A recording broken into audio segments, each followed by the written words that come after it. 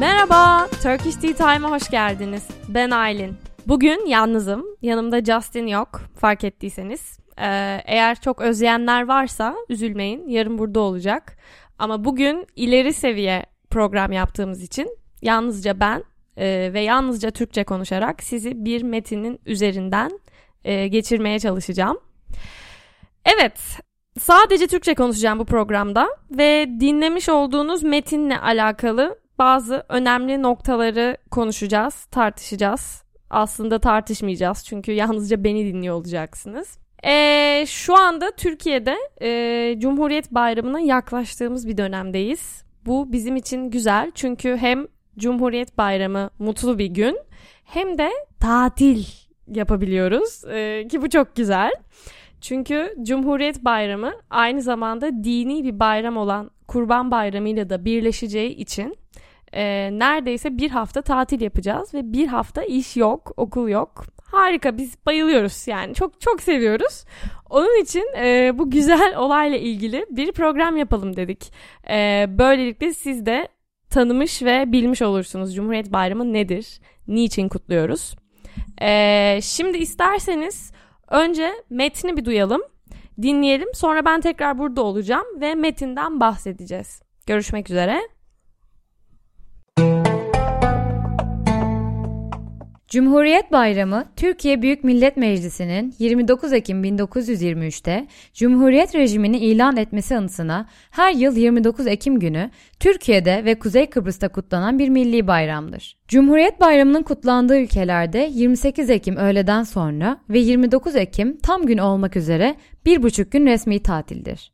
29 Ekimlerde stadyumlarda şenlikler yapılır, akşam ise geleneksel olarak fener alayları düzenlenir. Türkiye Cumhuriyeti'nin kurucusu Mustafa Kemal Atatürk, Cumhuriyet'in 10. yıl kutlamalarının yapıldığı 29 Ekim 1933 tarihinde verdiği 10. yıl nutkunda bugünü en büyük bayram olarak nitelendirmiştir. Cumhuriyet Bayramı İstanbul'da ise Boğaz'da düzenlenen havai fişek gösterileriyle kutlanmaktadır. Evet, metni duyduk. Aslında oldukça basit bir metin. Çok zor değil, kolay ama cümleler biraz uzun. Uzun olsa da bence dikkatle dinlediğinizde ve dikkatle okuduğunuzda anlamının ne kadar kolay olduğunu fark edebiliyorsunuz. Biz bu metni aslında Wikipedia'dan aldık, Türkçe sayfalarından. Aslında hani ne derler bilirsiniz, Wikipedia çok güzel bir kaynak değildir. Hani özellikle akademik çalışmalarda, okulda ilgili yaptığınız ödevlerde, işte yaptığınız raporlarda hani öğretmenleriniz veya patronlarınız Wikipedia'dan uzak durmanızı söyleyebilir. Ve çok doğrular, çok haklılar ama bizim şu anki amacımız için çok güzel bir kaynak Wikipedia. Çünkü hem bilgilendirici hem özet halinde hem de kısa, kolay metinler içeriyor. Biz de Cumhuriyet Bayramı ile ilgili bugünkü programımızın konusunu oluşturan metini Wikipedia'dan aldık. Şimdi burada sizle ne yapacağız? Bu metinde gerek gramatik, gerek anlam bakımından, gerek kelimelerin doğası bakımından değişik, ilginç bulabileceğiniz noktaların üzerinden gideceğiz. Burada sanırım altını çizmemiz gereken en önemli şey duyduğunuz Türkçenin, yani benim şu an size konuşurken ifade ettiğim kelimelerin, kurduğum cümlelerin bu okuduğunuz ve duyduğunuz metindekilerden farklı olması. Yani nedir? Ben sizde biraz daha gündelik ifadeler, gündelik laflar kullanarak konuşuyorum. Ama Wikipedia'da duyduğunuz bu metnin cümleleri biraz daha sanki her gün duyamayacağınız, sokakta duyamayacağınız şekilde oluşturulmuş. Örnek nedir? Yani yazı Türkçesini konuşma Türkçesinden belki de ayıran en önemli noktalardan biri fiillerin kullanımı.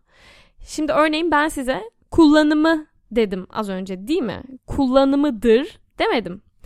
Ama metne baktığınızda birçok cümlenin dır, dir, dur diye bittiğini fark edebilirsiniz. Dır eki çok fazla teknik detay verip hani sizi de burada sıkmak istemiyorum aslında ama İngilizce'de herhangi özel bir anlamı olmayan, sadece anlamı güçlendiren Yani cümlenin sonunu, cümlenin fiiline anlam katan, anlamını pekiştiren bir ek. Bu ek nasıl kullanılmış? Örneğin ilk cümleye baktığınızda Cumhuriyet Bayramı, geçiyorum, çok şey okumuyorum araları. Cumhuriyet Bayramı bir milli bayramdır. Nokta. Değil mi? Cumhuriyet Bayramı bir milli bayram dediğimde de bu oldukça anlamlı. Ama bunu belki size konuşurken söylerim. Yazarken bunu bu şekilde yazmam. Çünkü yeterince resmi değil. Kulağa yeterince eğitimli ve resmi gelmiyor. O yüzden Cumhuriyet Bayramı milli bir bayramdır. Nokta. Yani yazılı ve konuşulan Türkçe arasındaki en büyük farklardan biri bu. Baktığımız metinde dır ekinin iki tür kelimede kullanıldığını görüyoruz. Şimdi ilk cümleye baktığımızda bir milli bayramdır yazıyor. Burada bir nesnenin dır eki aldığını görüyoruz. Çünkü buradaki cümlenin fiili bu. Bayram. Milli bayramdır. Başka bir örneğe baktığımızda aslında buna benzer bir örnek daha var. Onu da söyleyelim. Bir sonraki cümlede resmi tatildir. Tatil, holiday. Bu da bir nesne ama dır alıyor.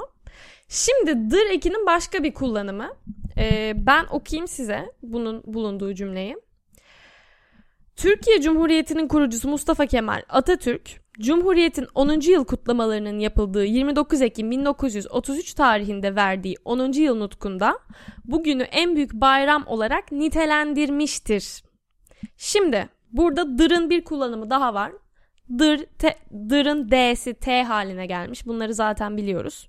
Şimdi dır ekini çıkaralım ve kelimeye bakalım. Nitelendirmiş. Yine bölelim. Nitelendirmek. To describe. İngilizcesi bu. Çekelim fiili. Nitelendirmiş. Has described. Nitelendirmiştir. Yine aynı şey. Has described ama yazılı halde daha resmi, anlam daha da güçleniyor. Yani bunun hani dır ekinin hem fiillerde hem de fiil olmayan kelimelerde kullanabileceğini anlamış oluyoruz. Önemli bir şey daha. Bunu da metinde görüyoruz. 2 cümlede görüyoruz. Onun için altını çizmek istedim. Ben cümleyi okuyayım size öncelikle. 29 Ekimlerde stadyumlarda şenlikler yapılır.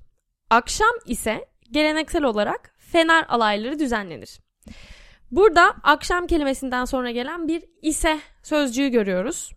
Bu şu açıdan önemli bir sözcük. Tam olarak İngilizce'de bir anlamı olmasa da anlam cümlenin gidişatı bakımından şunu anlatıyor. Gündüz 29 Ekimlerde stadyumlarda şenlikler yapılıyor. Akşam ise yani as for the night hani orada odağı değiştiriyoruz diyebiliriz biraz. Kelime olarak tek başına İngilizce'de bir anlamı olmasa da buna benzer bir manaya geliyor. Bunu da belirtmekte fayda var. Son cümlede de karşımıza çıkıyor. İstanbul'da ise Boğaz'da düzenlenen havai fişek gösterileriyle kutlanmaktadır. Yani bunu nasıl diyebiliriz İngilizce? And in Istanbul veya as for Istanbul, Boğaz'da düzenlenen havai fişek gösterileri falan filan. Böyle anladığınızı düşünüyorum. Evet, yani bu metinde bakabileceğimiz birçok önemli nokta var. Ama biz en önemli 2-3 tanesine baktık. Çünkü her şeyin üzerinden geçmemeliyiz. Neden? Siz zaten artık ileri seviyesiniz. Bunları biliyorsunuz. Bugün neyi görmüş olduk bu metinle? Yazılı Türkçenin konuşulan Türkçeden nasıl daha farklı olabileceğini, sokakta duyacağınız Türkçeyle okuyacağınız bu tarz bir gazete, bir ansiklopedi metninin nasıl daha farklı olabileceğini gördünüz. Şimdi ise bir kere daha dinleyelim metni. Ondan sonra geri döneceğiz, birlikte olacağız.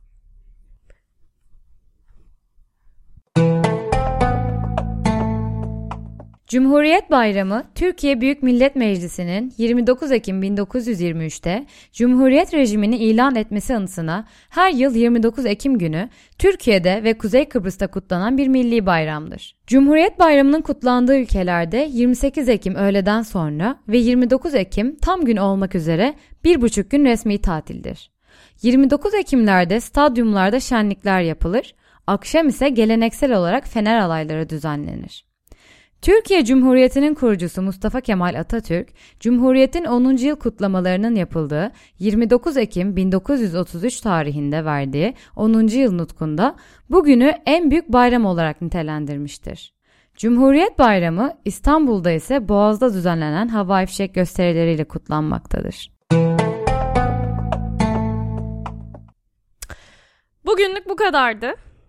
Bayramdan bahsettik, Cumhuriyet Bayramı'ndan. Açıkçası ben sabırsızlanıyorum bayram için. Neden? Ofise gitmem gerekmiyor, çalışmam gerekmiyor. Her şey çok güzel ama seviniyorum böyle, ama sakın yanlış anlamayın.